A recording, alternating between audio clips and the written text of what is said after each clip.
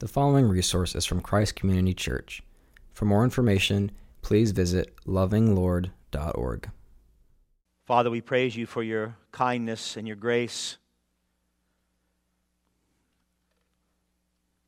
I ask, Lord, that this morning you would reveal the kindness that you've shown us in Christ through this incredible story of Ruth. As we see Boaz acting as a redeemer for Ruth and Naomi, I pray you would show us the redemption that you've given us freely by grace in Christ. And in that redemption, Father, I pray that you would so radically transform our hearts that we would find ourselves engaged in the redemption of others. Certainly those in this church and those outside of it. We want to know your redemption well, and we want to live in accordance with it. So use this passage and use this sermon to rightly stir our hearts with a great humility and a great encouragement, humbled by the fact that you had to send Christ to redeem sinners like us, and encouraged that you would send Christ to redeem sinners like us. And in that humble encouragement, Father, I pray that you would cause us to be redeemers one to another.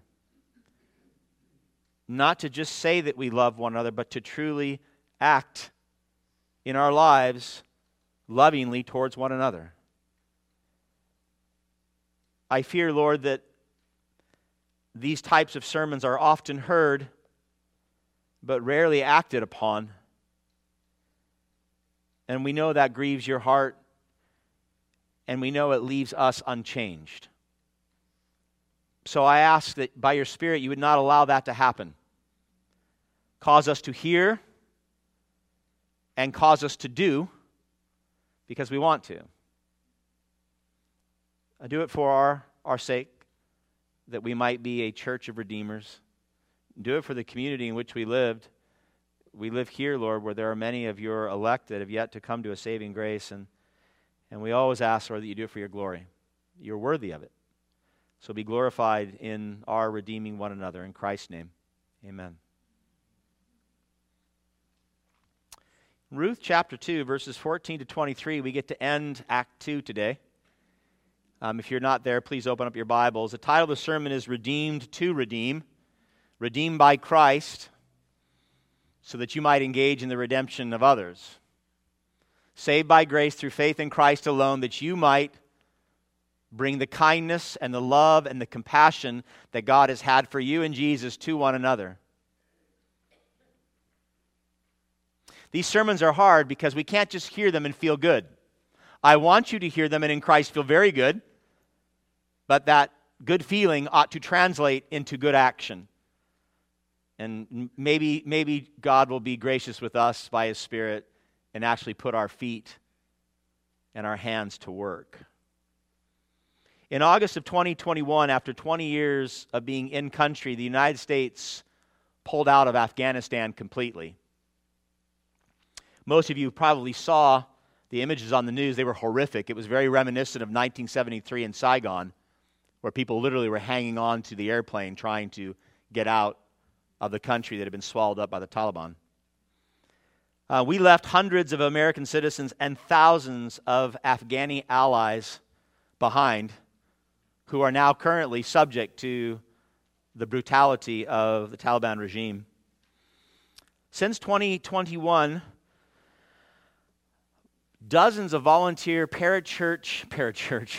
there you go, paramilitary organizations, with churches supporting actually, have gone back into Afghanistan in order to save Americans and Afghani allies.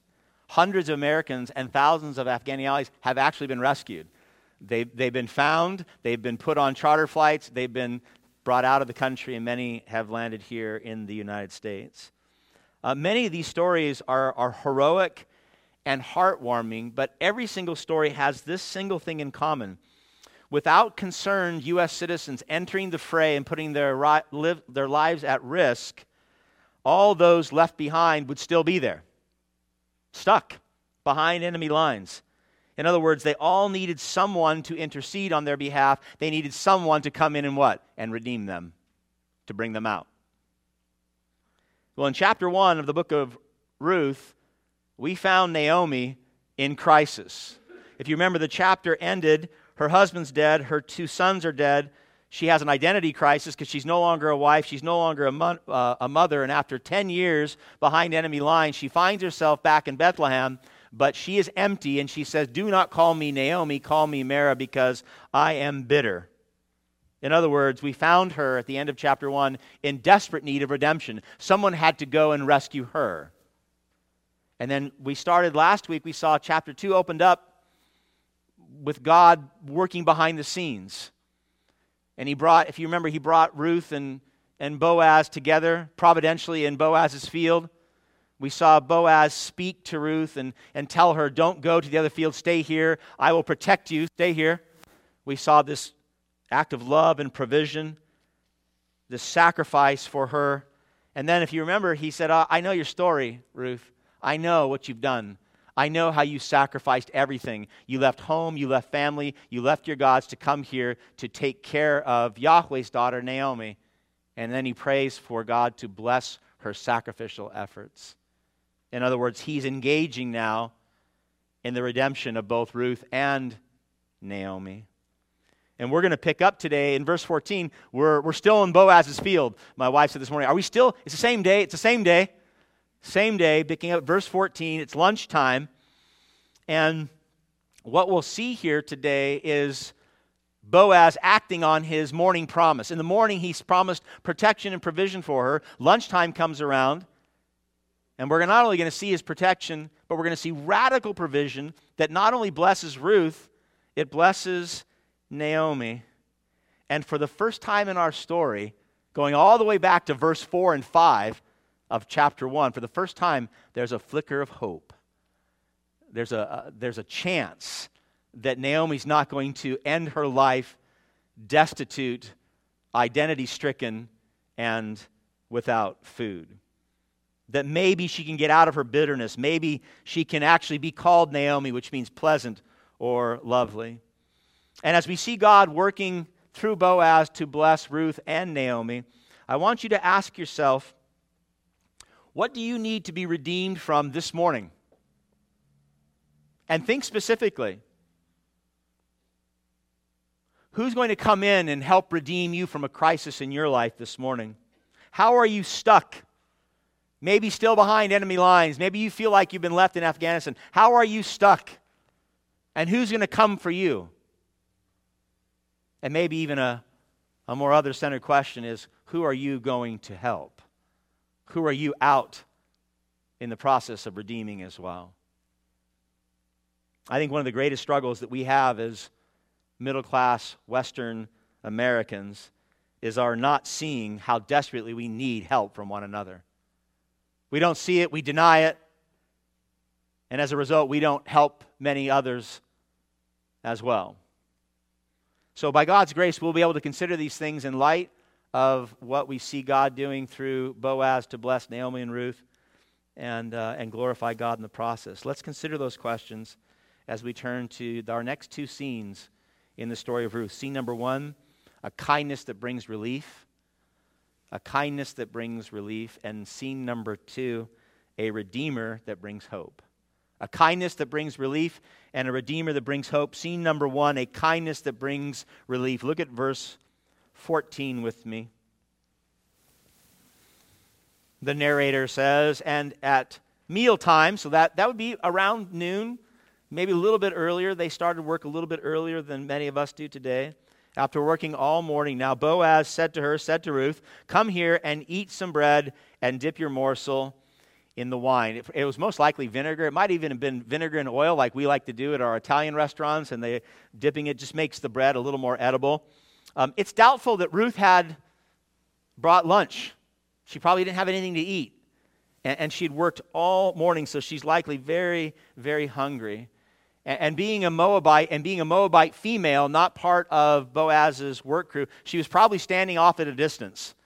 And so Boaz is there, he gathers his entire crew, and a meal had been prepared for them, and they sit down, and Boaz looks up, and he sees Ruth, and he says, "Come here. Come to me." He insists that she sit down and enjoy this meal. Look at the latter part of verse 14. So she sat beside the reapers. How'd you like that? What do you do? Oh, I'm a reaper. Reaping, then, obviously, we hear that term today, we think death, right? But these are the people that are harvesting the crops. She sat beside the reapers, and he passed to her roasted grain, and she ate until she was satisfied, and she even had some left over. So the narrator he's begging us to see something here.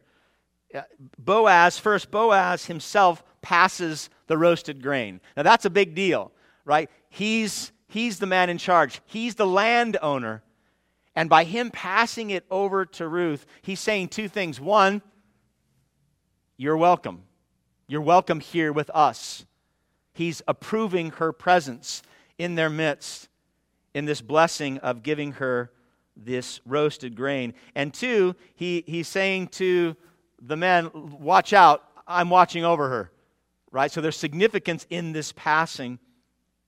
But the narrator also wants us to see that she eats until she is satisfied. And otherwise, she's full, right? She's not only full, but she has leftovers, which we know she's going to take home to Naomi, which I'm sure was part of Boaz's entire plan. I'm going to give you so much food, you're going to eat, you're going to be full, and you're going to have leftovers, which you're going to take home to Naomi. In other words, what we see here, remember at the very beginning of chapter 2, verse 1, the narrator said that Boaz was a worthy man. And he certainly sounded like a worthy man last week, and now his words are being put into action. He is welcoming her, he is approving her, and he is blessing her abundantly with food, so much food she can't even finish the meal. Now, that's a big deal. I know today we eat and we have leftovers and we throw them away. Food was scarce. Coming out of a famine, I guarantee you they were watching every morsel that landed on their plate. Look at verse 15. When she rose to glean, Boaz instructed his young man, saying, "Let her glean even among the sheaves, and do not reproach her." Verse 16. "And also pull out some from the bundles for her, and leave it for her to glean, and do not rebuke her." So lunch break's over, right? They're all back in the field, including Ruth. And before Boaz lets the workers go back out, he pulls them aside. She's probably back out in the field. She pulls them aside, and he says a couple things to them. He says, I want you to allow her to come up and glean among the sheaves. And you say, well, what is that? As the reapers would go and they would actually cut down the stalks, they'd be gathering some up together, and the women were right behind them. And they would take the stalks of wheat, or in this case barley, and they'd bind them together, and they would put them in groups or bundles called sheaves. That was the term. And so remember, Leviticus 23:22 said that foreigners and the poor could come and glean afterwards. So they would usually be behind the women. And so what Boaz is saying is, says, let Ruth come up right behind you, right amongst all the other women, and let her glean amongst all the stalks that have been cut down by you. In other words, she's going to get a lot more barley by being amongst the women who are bundling the sheaves. But then he instructs them also to cut down some, the ones they've cut down, and leave it, like little treasures that she's able to just gather up and take home. So when I became a grandfather, my children love this. I take M&Ms and I keep them in my pocket a lot. And then when my little grandchildren come by, they're like little birds, and I go, open your mouth. And they know now, they go, and I just pop it in their mouth like that, and I scoot it in. And sometimes, if they're at my house, I'll take it and I'll put a little M&M like on a shelf, right about eye level for them. So they'll walk by and they'll see it and they'll grab it and they'll pop in their mouth. I'm leaving them M&Ms amongst the sheaves so they can get them freely. Both these expressions, my beloved, are expressions of abundant grace and love for a foreigner that was not deserved. Boaz did not have to do this. In fact, it's so gracious in their cultural moment that Boaz has to tell the workers, don't get mad at what I'm doing. Look at verse 15. He says to them, do not reproach her. That means do not humiliate her, because I, Boaz, have decided to bless her so abundantly. And then he says in verse 16, he reiterates it, do not rebuke her, do not insult her, because I'm blessing her like this.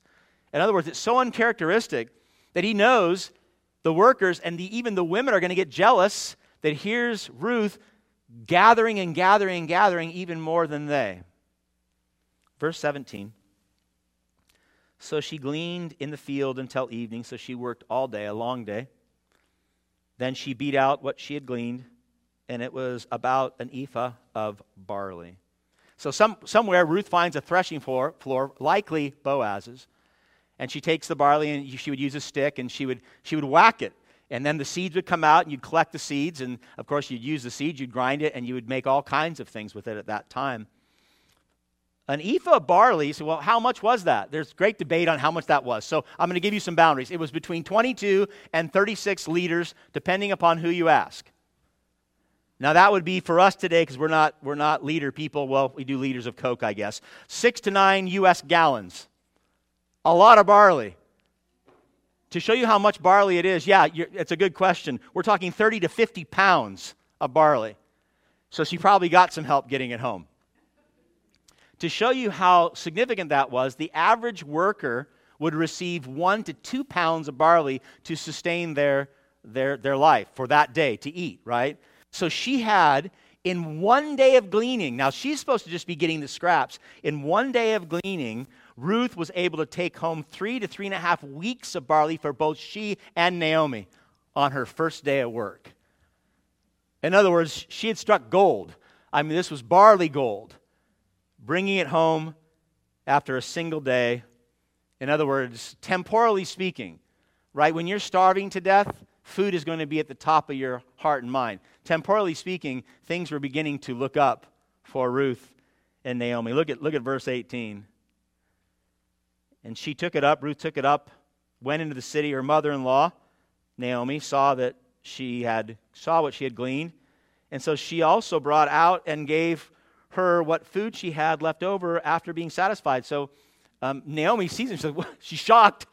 I mean, there's 30 to 50 pounds of barley. She's shocked that she has so much. She has a meal left over. Naomi eats the leftovers, and they're full. They're at least full in the physical sense. Now, I don't know if you've heard the idiom living hand to mouth before. It's a phrase that goes back to the 1600s, and it was to describe someone who was so poverty-stricken that every single day they didn't know where they were going to get their next meal. It was a phrase used commonly in the 1920s and 30s during the Depression in our country. Naomi and Ruth, for weeks now, and possibly months, were living hand to mouth. They were poverty-stricken, and they did not know where their next meal was going to come from until that morning. And then Ruth comes home, and they've got 3.5 weeks in their refrigerator now, stored up, ready to go, and the promise of being able to continue to work until the end of the harvest season. In other words, their primary concern of starving to death was no longer a primary concern because of Boaz's amazing grace upon them. And this is such good news. For the first time in our story, there's a sense of relief. There's a sense that Naomi and Ruth can actually breathe a little bit, because maybe, just maybe, after Naomi lost her husband and her sons and is now back in Bethlehem, devastated, maybe her life was not going to end like this. Maybe she wasn't going to have to live hand to mouth until the day that she died. Boaz took a very ordinary occasion, lunchtime meal with his workers out in the field, and he used it to bless extraordinarily Ruth and Naomi. His kindness, remember we talked about the Old Testament idea of hesed in our first sermon, this extreme compassion, this extreme mercy, this love that is with no expectation of anything in return, Boaz is showing. And this kindness begins to pour out on Naomi and Ruth, and we see transformation. Early. We're still early, but we're seeing it already. So the first thing I want you to see is this, in this simple act of kindness, this Boaz hesed, loving Ruth, loving Naomi, we now have hope for better days. And we want that because it's been a hard story up until verse 14. Scene number 2, a redeemer that brings hope. So a kindness that brings relief, and now a redeemer that brings hope. Naomi knew that whatever happened that day in the field was extraordinary. I mean, you don't go out in the field and work all day and come back with 3.5 weeks of food. That was unheard of. So she knew something extraordinary, and she wants to know, where were you, and who blessed you like this? Look at verse 19. And her mother-in-law, speaking of Naomi, said to her, where'd you glean today? And where have you worked? Blessed be the man who took notice of you. So she told her mother-in-law with whom she had worked and said, the man's name with whom I work today is Boaz. Now you have to remember, the narrator told us who Boaz was back in verse 1. But this is the first time that there's a dialogue between Ruth and Naomi about Boaz. First conversation with his name entering into their dialogue. Verse 20, Naomi said to her daughter-in-law, speaking now of Boaz specifically, may he be blessed by the Lord, whose kindness has not forsaken the living or the dead. So Naomi, she prays that God, Yahweh, would bless Boaz for his kindness that he's shown to both Ruth and to herself. He says, may the Lord bless him with these blessings because he's been so compassionate with us. But this prayer also, if you were listening closely, and this is really hard, and there's a debate on the translation on this, this blessing gives us a peek into Naomi's heart. There's change taking place. She says, may he be blessed by the Lord, speaking of Boaz. And then it says in verse 20, whose kindness has not forsaken the living or the dead. Whose kindness? God's kindness has not forsaken the living and the dead. Of course, through Boaz, but she's praising God here. Now, if you've tracked with us for the past few weeks, not too many verses ago, she was highly critical of the Lord. In fact, if you remember when she came back into Bethlehem and the women were saying, oh, that's Naomi, she said this, chapter 1, verse 20, do not call me Naomi, call me bitter, for the Almighty has dealt very bitterly with me. And then she went on to say, I went away full, the Lord brought me back empty. Why call me Naomi when the Lord has testified against me and the Lord Almighty, the Almighty has brought calamity upon me? That was just a few verses ago. She was very bitter, and you could say maybe even angry that the Lord had been so harsh with her.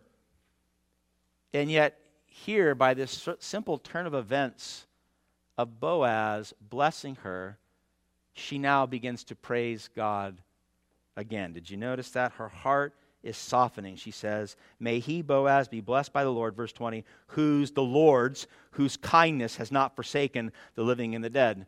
So God through Boaz blessed the living. Who was that? That's Ruth and Naomi. They're still alive. And God through Boaz is also blessing the dead. That would have been her husband Elimelech, that would have been Mahlon, that would have been Chilion, and that the wives were being cared for. So Naomi gives glory and praise to God for the kindness that's being shown to them.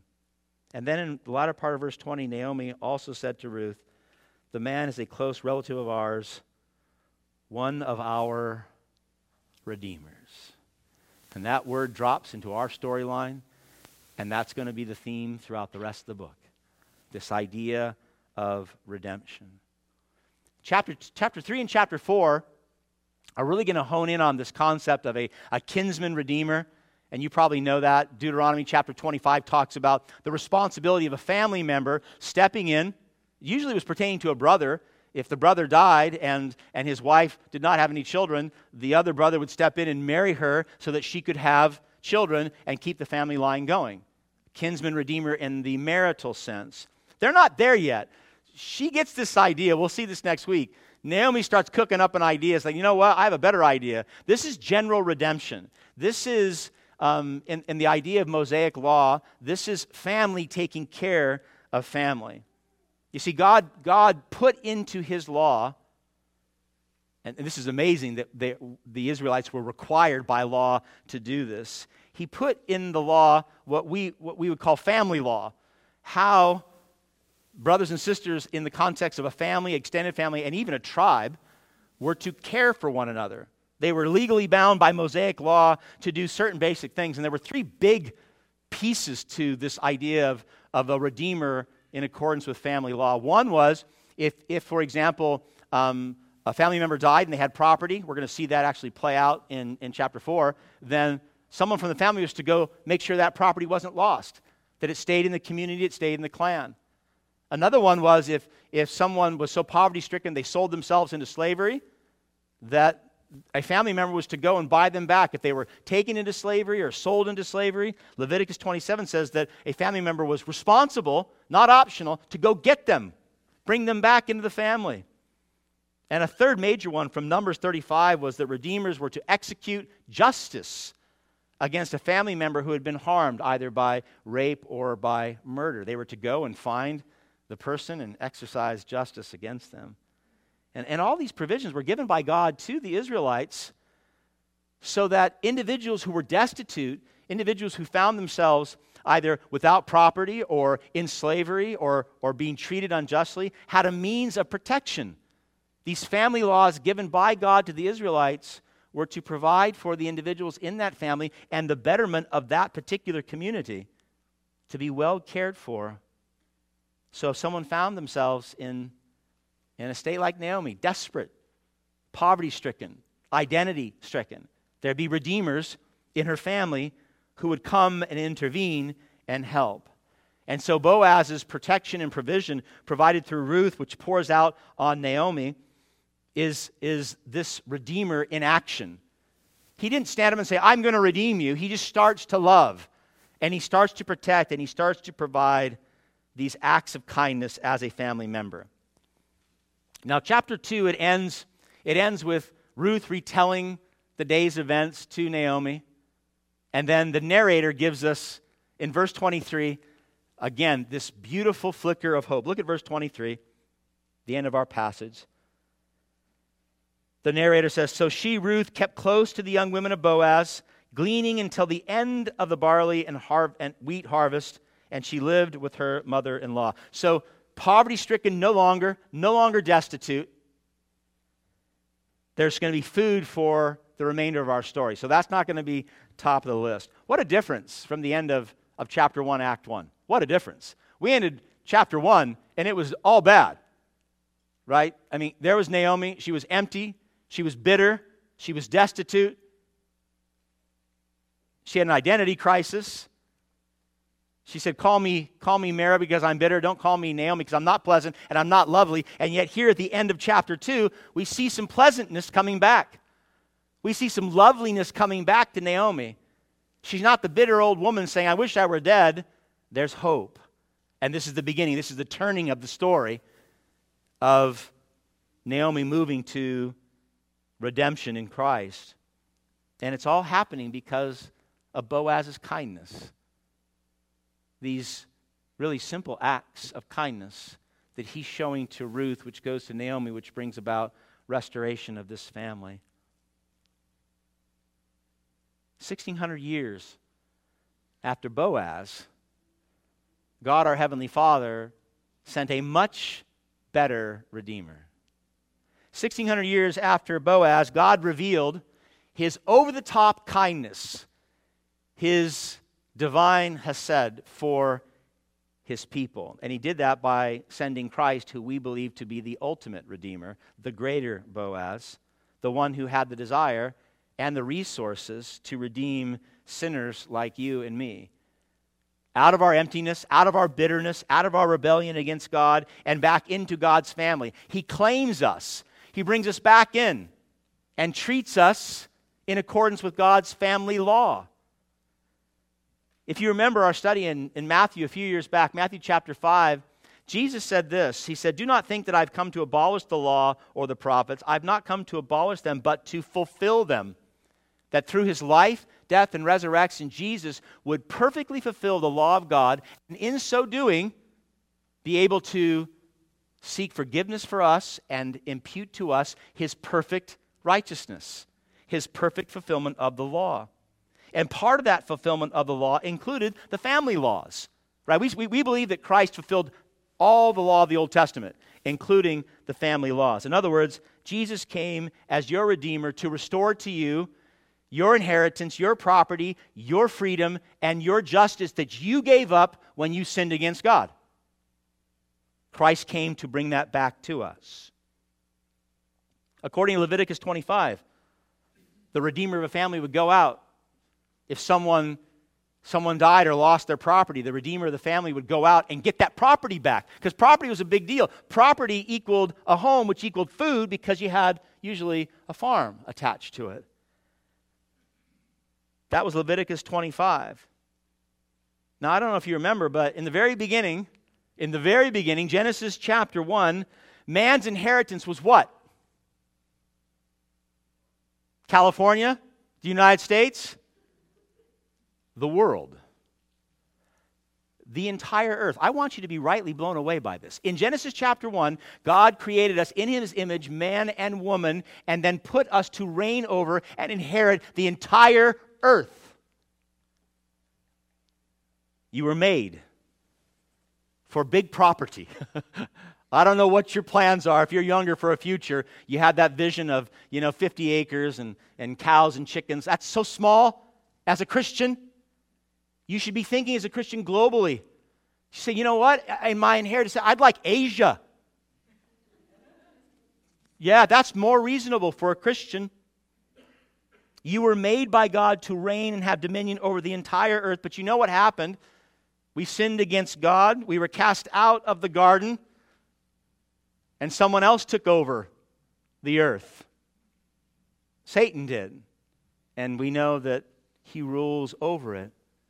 So Jesus Christ, out of His great love for mankind, Jesus Christ, He came down, He ascended the cross, He paid for our sins to what? To overthrow Satan, to reestablish Himself upon the throne over the heavens and the earth, and to reconstitute mankind, our inheritance, to give us our property back.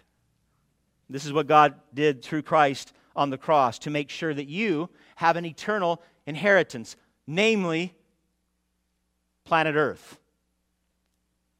That's why Jesus was able to say in His Sermon on the Mount in Matthew 5:5, blessed are the meek, blessed are the humble, for they shall inherit what? They'll inherit the earth, right? Those who are humble, those who see that they're sinners in need of salvation, those who repent and turn to Christ and follow Christ. He says, you know what the end is? We're going to reign together on the earth, your inheritance, your property, which I've redeemed. Oh, that's, my beloved, that's just, you talk about over-the-top kindness. That's better than a few sheaves. That's better than a few M&Ms on a shelf. God is saying, I bought back the earth for you. You're welcome. I hope that enables you to take off some of the shackles that you placed upon yourself to inherit the earth by yourself, especially as a Westerner. I hope that truth that Christ, through His death and resurrection, has purchased the earth back for you, past tense already, that helps you to stop trying to build your kingdom on earth now. You know what I mean? I know you know what I mean. I'm talking about that rabid Western staking your claim, staking your success on that degree, on that position, on that marriage, that home, and yes, indeed, those 50 or 60 acres. You got to leave California to do that, and so people leave California to do that. Christ has restored your inheritance. So instead of trying to inherit the earth yourself, I would encourage you to be patient. And instead do what? Seek first His kingdom and His righteousness. And then all of it's going to be given unto you. Right? Isn't that what Jesus said? He said, seek first my kingdom and my righteousness. Follow me, serve me, grow my kingdom, share the gospel, make disciples, become holy as I am holy. And then in the end, I'm going to give you the earth. Why work so hard for that which you cannot achieve now when it's already been granted to you in Christ? I do not know the answer to that, other than maybe we're a bit insane. What a relief that should bring to you. I pray it does. For those of you who are so driven to have what you think you need to have right now, I don't think any of you are working right now to have the entire globe, unless you're a megalomaniac. I don't think you are. I think most of you have these little tiny ideas. God has a much bigger idea for you. There was a second aspect of the redeemers, though. Leviticus 27, redeemers in the family were to go out and to actually buy back those who had become slaves, either taken into slavery, stolen into slavery, or those who became so poverty-stricken. Back then, by the way, you didn't just file Chapter 11 and try to get out of your debt. If you went into debt, you actually sold yourself into slavery until you worked your debt off. Very common back then. And so a redeemer would go and buy the person out. They'd buy them back out. Leviticus 27, verses 47 to 55. According to the Bible, we were born into sin, a la Adam and Eve, and we have faithfully practiced sin our whole lives. In other words, we know that apart from Christ, we are slaves to sin. We're poverty-stricken when it comes to righteousness.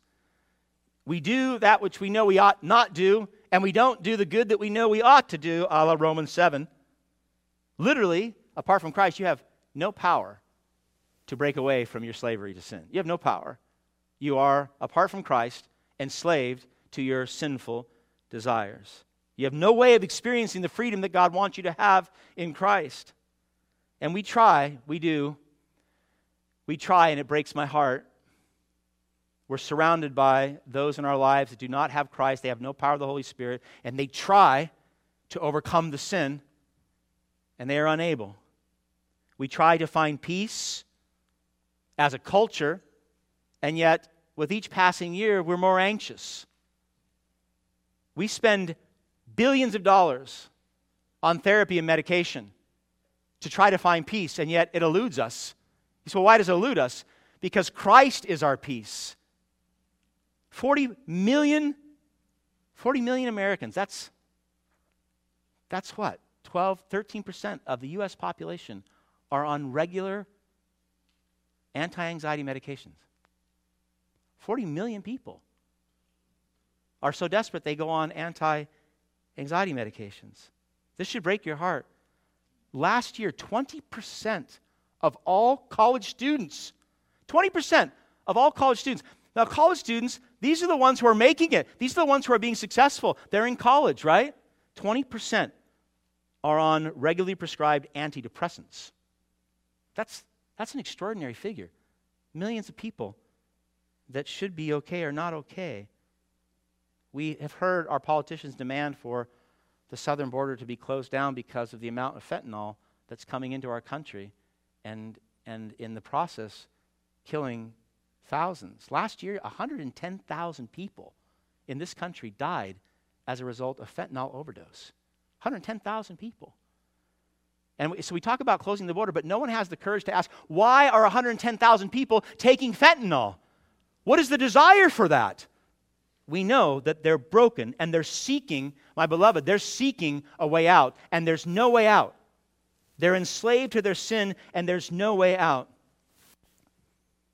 So Christ came down, He ascended the cross, He paid for our sins in full, so that anybody who turns to Christ, the slavery ends and the freedom begins.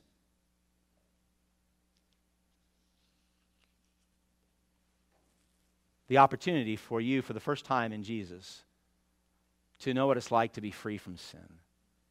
And if you know Christ, you know what I'm talking about. You remember those sins that truly bound you, and then Christ redeemed you, and you were no longer bound. It doesn't mean that you didn't struggle with them, but you're no longer bound by them. There was a higher power, a higher strength, the Holy Spirit dwelling in you that enabled you to overcome those sins. You no longer were a slave to sin. You became a slave to what? To righteousness. Paul said in Romans 6:22 that you have been, if you're in Christ, you've been set free from sin and have become slaves of God. The fruit you get leads to sanctification and its end, eternal life. So Jesus came to uphold the family law, to get you back your inheritance, to get you back your freedom, and I'm going to give you one more, to get you back your justice. He said, justice. Numbers chapter 35, redeemers of a family were to go out, and if someone had been, a crime had been committed against someone in their clan, or if someone had been murdered in their clan, they would go out and they'd execute justice. We would say that's vigilante justice today. It actually was part of the law then, and so it was legitimate justice. Genesis chapter 1, again, you were created to live for how long? Forever.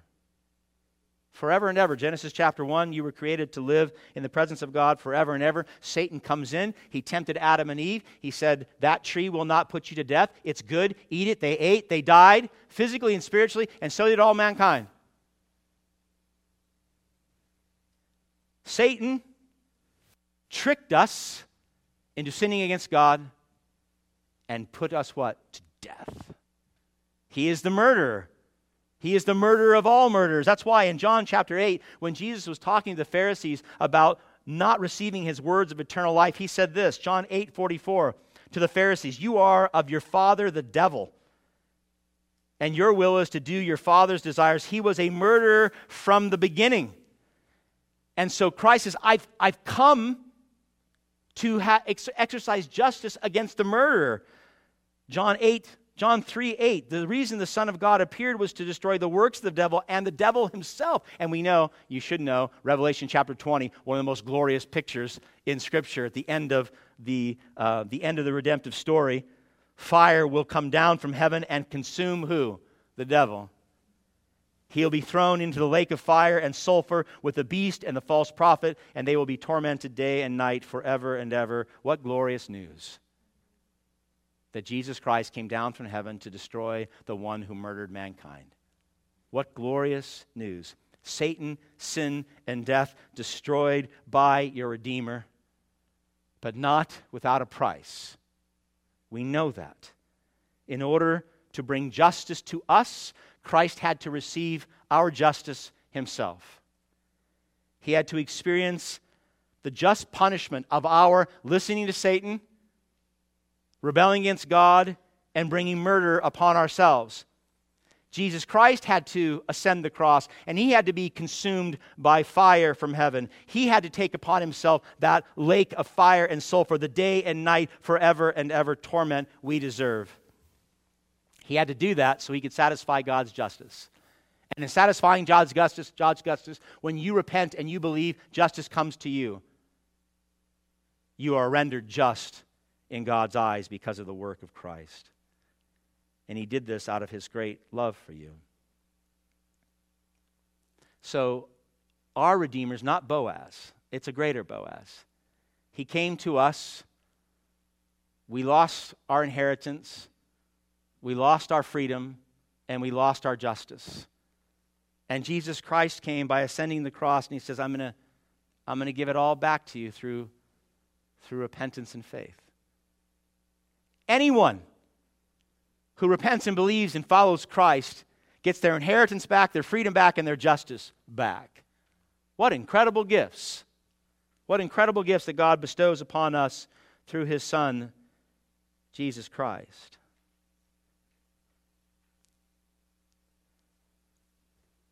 Without Christ, you have no eternal inheritance. You know that. You not only will lose everything now, when you die, lose everything here, but you'll lose eternity as well. No God, no heaven, no joy, no fullness, only death, only darkness. Without Christ, you'll remain a slave to sin. Certainly in this life, but even worse, you'll remain a slave to sin for all eternity. The idea of the weeping and the gnashing of the teeth, the smoke that never ceases to rise. Without Christ, there's no hope of justice for you. There's only justice against you on the day of judgment. But in Christ, everything turns. In Christ, your great Redeemer, you inherit the entire earth. You have perfect freedom. And you have eternal justice. God fighting on your behalf. It's all yours. Not because you earned it, not because you deserve it, but because Christ earned it for you. As the greater Boaz, as the great Redeemer of mankind. He came to take your empty life and make it full. So good. This should cause us, I believe, to be tremendously humble. Right? You can't hear the work of Christ and not be humbled because it tells you how bad you were, how empty you were.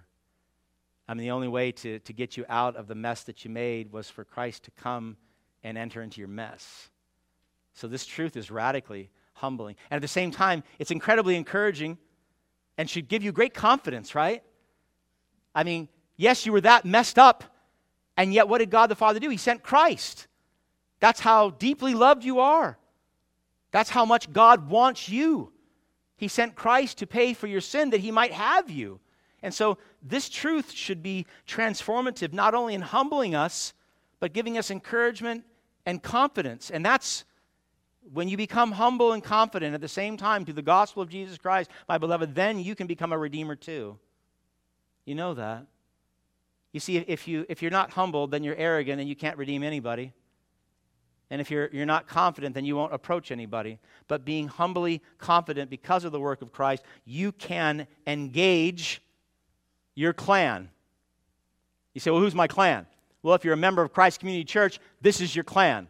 This is your family. And you can actually engage one another to redeem one another. See, I don't believe that you can be touched by the Redeemer's love. You cannot know that Christ has done all this for you, that he came, he bled, he died to give you your inheritance, your freedom, and your justice. You can't know that and experience that and not be changed so that you go and redeem others. In 1 John chapter 4, John said, whoever does not love their brother or sister whom they have seen cannot love God whom they have not seen. In other words, if you claim to love God as your Father and Christ as your Savior, and you don't actively love one another with the kindness that Boaz had for Ruth, John says you don't love the Father. He has given us this command. Anyone who loves God must what? Also love their brother and sister. And again, we started off with how hard that command is. It's easy for us to hear it, and it's easy for us to say, I love you. I mean, what does that cost you? It doesn't cost you anything. But so much more difficult to actually love with the kindness of Boaz. I'm not talking about a shallow, superficial love, that Sunday, hello, how are you, goodbye, Christianese love. That's no love at all. I'm talking about a redeeming love. Your hands, your feet, your mouth, your ears going to your brothers and sisters and actively engaging in their redemption. It's a love that's concerned about your brothers and sisters' inheritance, freedom, and justice. You, concerned about their inheritance, their freedom, and their justice. It's a love that does not stand in condemnation of your brothers and sisters because you know how bad off you were when Christ came to you. It's a love that is not indifferent to the struggles of our brothers and sisters. Being concerned, but doing nothing. Right? That's not love. Being concerned, knowing struggles, and not meeting those struggles, that's not love. Christ left heaven to get to you. Friends, this redeeming love, it listens, it looks, it sees when our brothers and sisters are in desperate straits and then takes active, Boaz-like measures to bring relief, to bring hope. It might be you watching out for your sister in Christ who may be entering into a relationship that's dangerous. Boaz said to Ruth, don't go into those other fields. Those are dangerous places. It might be you watching out for a sister in this church saying, that's not a good relationship. That's not healthy. Don't go there. It might be you helping a brother who has lost his job and is now struggling to get by. You saying, come into my fields, glean from my fields. Come into my house, stay in my house until you get back up on your feet again. In our cultural moment, my beloved, for most of us, it's going to be you being a friend, a brother or sister friend, where you enter into one another's lives and you listen long and you pray hard and you bring God's word to bear upon your brother and sister that they might be healed by him. It is our brother's keeper. Right? I mean, looking out and saying, I don't want you to lose your inheritance. I don't want you to remain enslaved to sin. I want you to enjoy the blessings of heaven. It's you watching out for your sister, saying, I don't want you to lose the justice of God. I don't want you to be judged on Judgment Day. And really being careful with other souls. Not just coming and going and doing our Western lives. It's us saying, this is our clan, this is our family. And I think it would be a good thing to adhere to the Mosaic family laws. And look around saying, well, who's in trouble? Who's going to go save them? Who's going to go help? Simply put, it means you being engaged and involved in the lives of those in this family, minimally this family, and then working for their betterment. Are you at all? Thomas prayed and it was perfect. Do we even know the struggles that need to be entered into? It's kind of hard if you don't know that there's a struggle to enter into. Do you know them? Are you around people enough? Are you talking to people enough? Are you engaged in their lives to know, hey, these are real struggles that I can help with. And if I can't, there's a Redeemer in the church that can. I'll send them. This is a call for a radical different form of church life in the West. This is not how we do church life in the West. Church life in the West, 1 hour Sunday, come, go, see you next Sunday. That's not this. These family laws are about families truly loving and caring for one another. We had a sister a few years back that lost her job, lost her place to stay. And a family in this church said, come in. Brought her in. She stayed in their house till she got back on her feet again.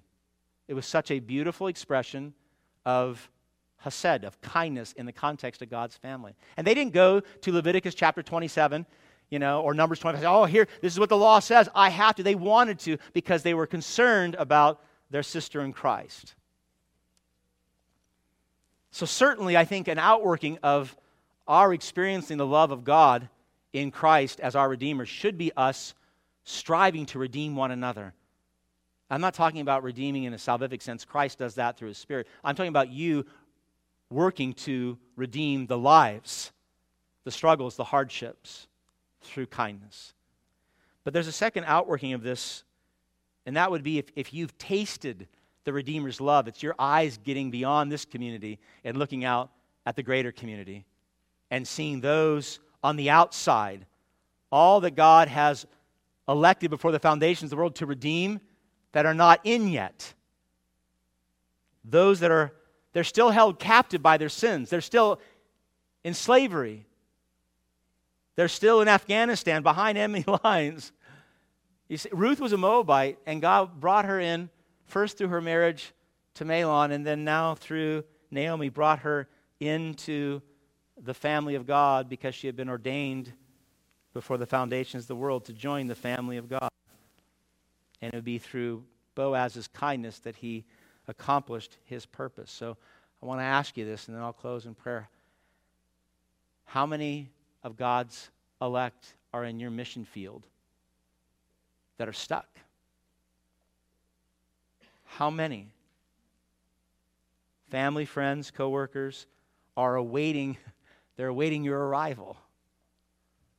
They're waiting for you to come in on that cargo ship and land so they can get out. A kind word, a simple offer to help, a ride to the dock or a week of groceries, maybe a home-cooked meal, maybe, again, for most of us in our fast-paced culture, just stopping long enough to listen and to know and to engage. Just stopping. So that those on the outside know that those on the inside actually care. Many in your mission field are like those who've been left behind in Afghanistan. They want out and have no idea how to get out. They're truly stuck. You were stuck like that too. But God sent a Redeemer to you to bring you the gospel so you could see the real Redeemer, Jesus Christ, and be saved. You're that lifeline that God has made to bring the gospel so that those on the outside can see how to get inside, can see how to get home. I would argue, my beloved, I think that those men and women who went over to Afghanistan and risked their lives to bring out the Americans and the Afghan allies, I would say that was a noble work, and I praise God for them. But I would argue that an even greater nobility are those in Christ who take the gospel to the lost, that they might come out of eternal slavery and eternal damnation. What an amazing opportunity we have in Christ to redeem the lost. We praise God. We praise God for not forsaking the living and the dead, or we be forsaken. We praise God for that. But sending Christ, man's Redeemer, to us, that's the ultimate kindness. That's the ultimate hesed that's being shown to you.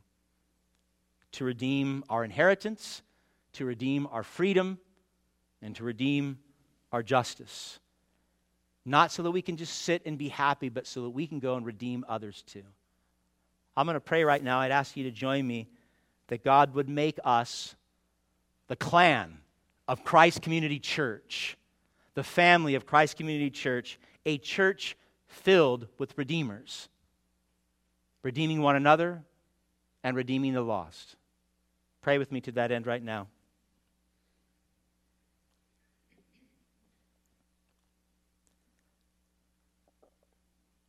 Father, this story should be both encouraging and convicting.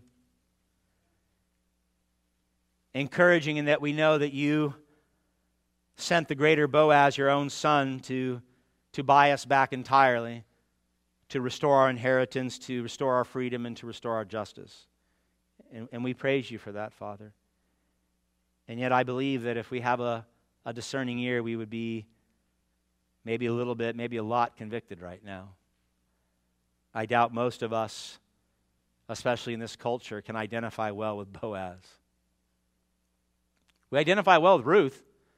We know we're destitute, but not so much Boaz. I pray you would change that, Father. Make us the redeemers you've equipped us to be in your Spirit. Let our eyes and ears be sensitive to the needs of others, and that our hands and feet be active in bringing relief and hope to those who are destitute. Every single one of us needs help, Lord. I ask that you'd overcome the Western lie that we don't. And I pray you would simultaneously cause us to see how much we can help others in Christ. Do that for your glory. Do that for us, Lord. Do that for the lost in our mission field. Make a church full of Boazes, Lord. For your glory, I pray, in Christ's name. Amen. Thanks for listening. Christ Community Church is a Reformed Baptist church in San Jose, California. If you'd like more information on our church, please visit lovinglord.org. From there, you can find service times, weekly gatherings, our sermon archive, and other resources. For video content, please visit our YouTube channel. You can also follow us on Facebook, Instagram, and Twitter. Thank you again for listening.